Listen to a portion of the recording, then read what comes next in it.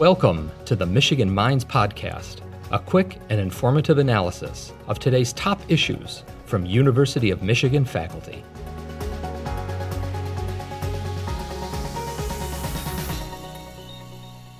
Thank you so much for joining me today on Michigan Minds. Before we jump into all of the great information that you're going to provide us today, could you please all take a moment to introduce yourselves and a little bit about your role at the University of Michigan? Absolutely. So I'm Kelly Carbone, and I work at Wolverine Wellness, which is part of University Health Service on campus. And I'm a health educator, and a big part of my job is teaching the course that we're going to be talking about in a little bit, but also providing wellness coaching. I also offer support to our collegiate recovery program, and I'm very involved in mindfulness activities on campus. My name is Janet Jansen. I use she, her pronouns, and I'm a health educator at Wolverine Wellness. And like Kelly, I do a little bit of everything, but some of my favorite activities would be working one-on-one with students in wellness coaching, helping them explore their health and well-being and figuring out their meaning and purpose. And I'm also an instructor for the Living Well in College and Beyond course that is housed in University Health Service. I'm Joy Pelkey. I also work at Wolverine Wellness with these incredible folks. Wolverine Wellness, while we are a student-facing unit, and Janet and Kelly and I spend a lot of time working with students around all areas of their well-being, we also serve staff and faculty. And I think that's important to know because we're not necessarily working with staff and faculty on their well-being, but we're helping them to support student well-being. As we all know, in the last couple of years, it's become even more apparent how many barriers there are to students' mental health and well-being. And so that's a little bit about what we'll talk about today too, is how we try to play a role in sort of student, staff, and faculty to help to support undergraduate and graduate student well-being. So that's a big part of my work as well. Thank you all for sharing that. So we'll jump right in. So the first question that we have for you guys today is, what is the ALA 240 Living Well in College and Beyond course?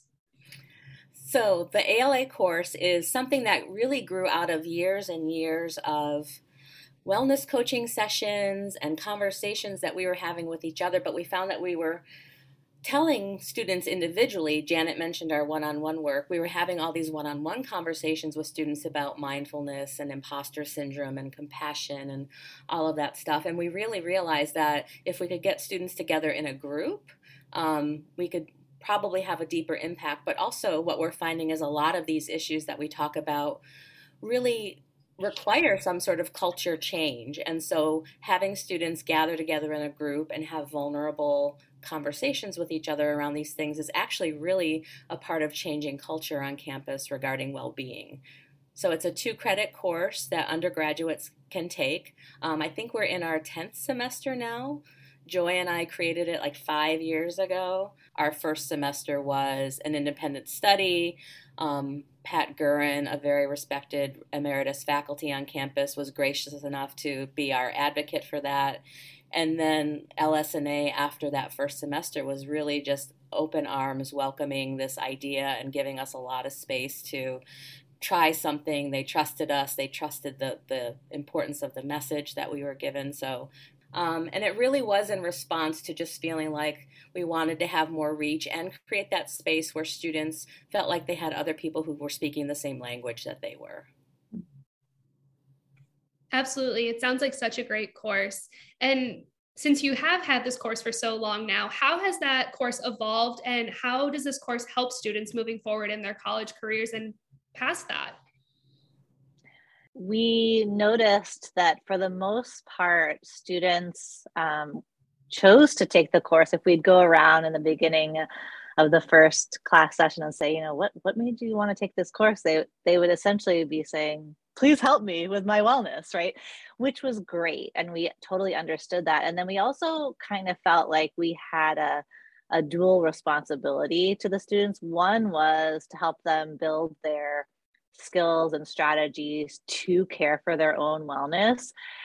But another big part of our work with this class is sort of to deconstruct the unhelpful wellness advice that's out there. So for those of you who are listening, it might be thinking about like the really surfacey messages about what it means to be healthy or well that you might see on like a health and wellness magazine cover. It can fall very flat.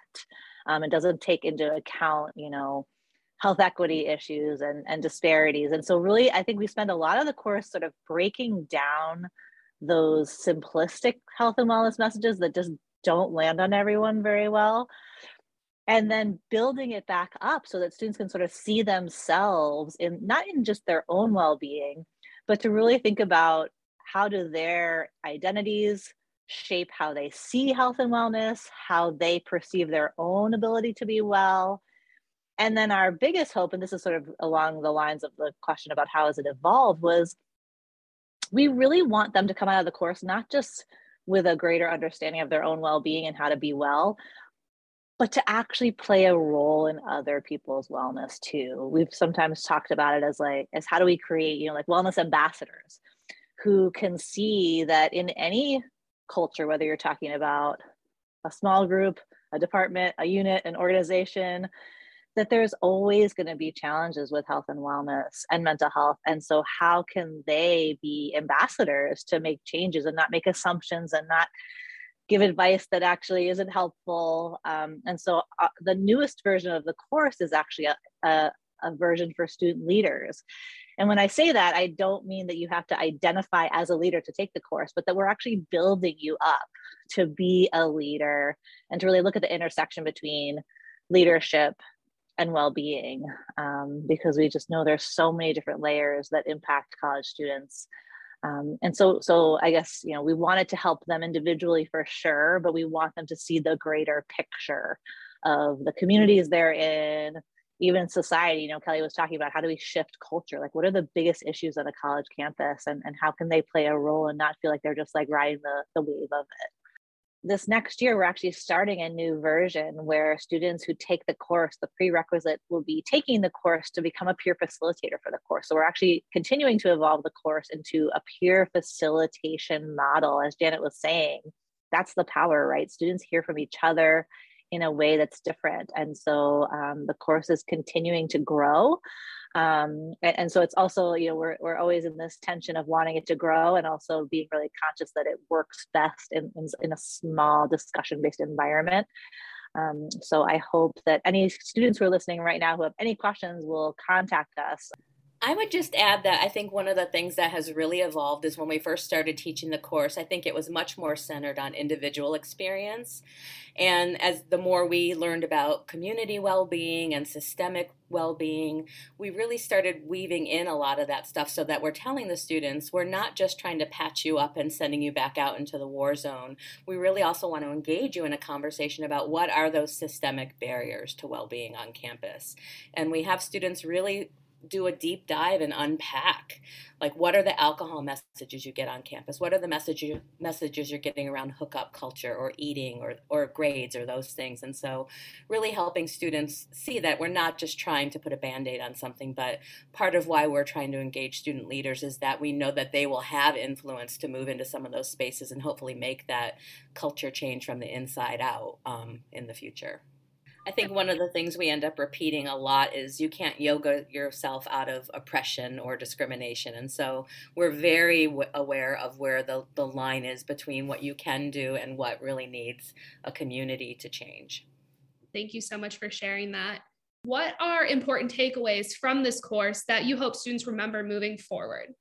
There are so many takeaways. And so there are takeaways that we've learned as instructors to improve our course design, but the takeaways from the students are very compelling as well. So the data that we have over all of these semesters, students really enjoy the class and leave the class with a lot of deep learning and hope moving forward.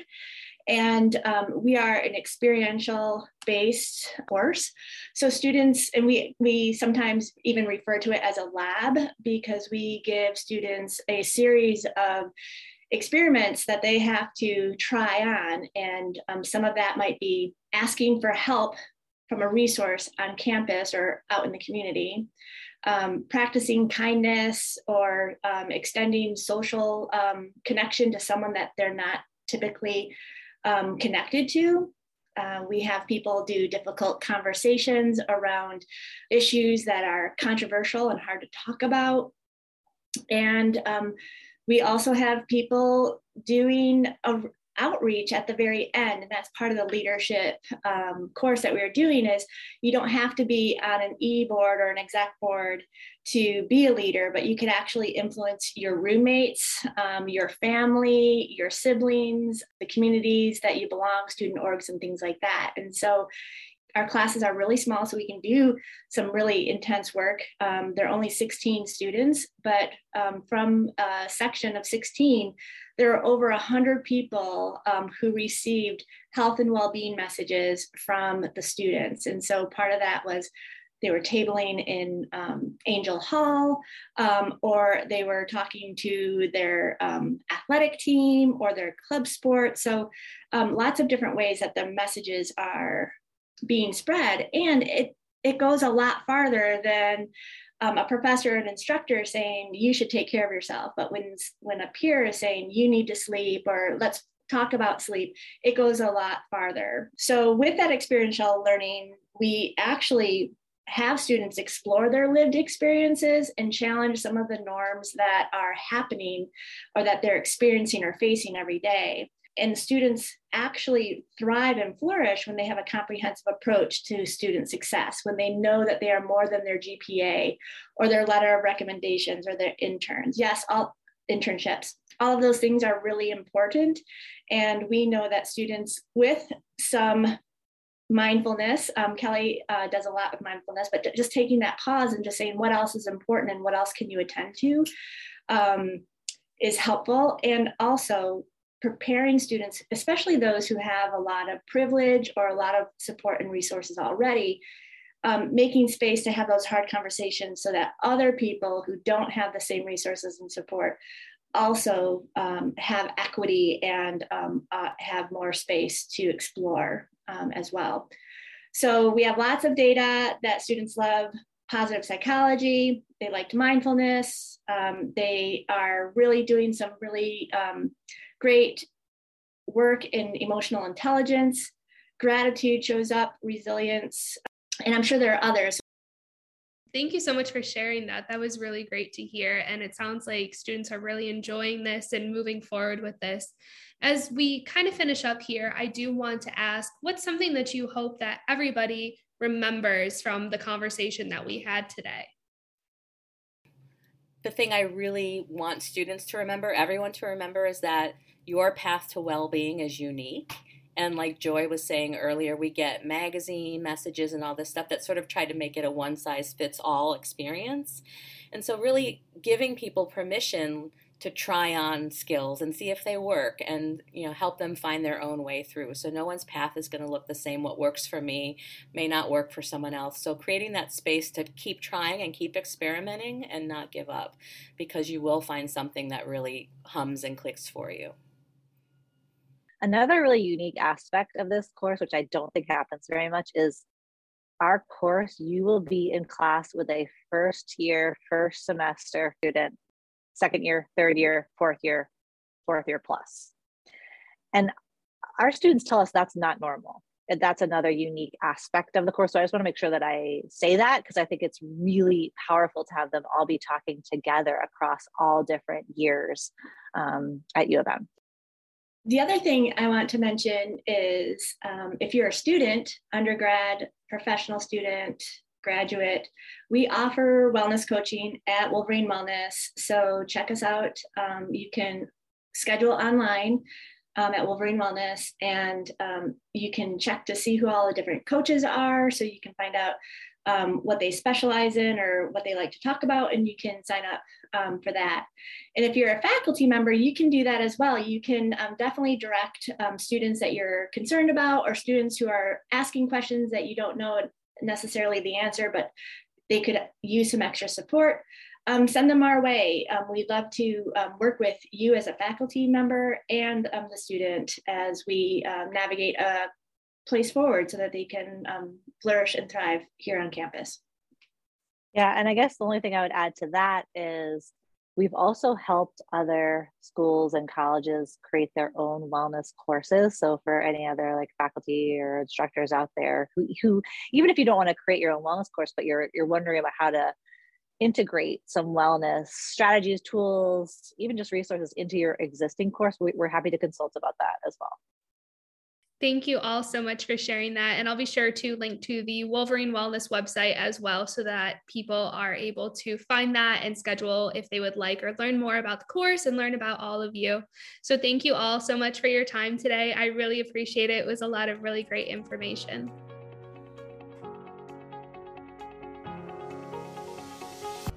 Thank you for listening to the Michigan Minds podcast, a production of the University of Michigan.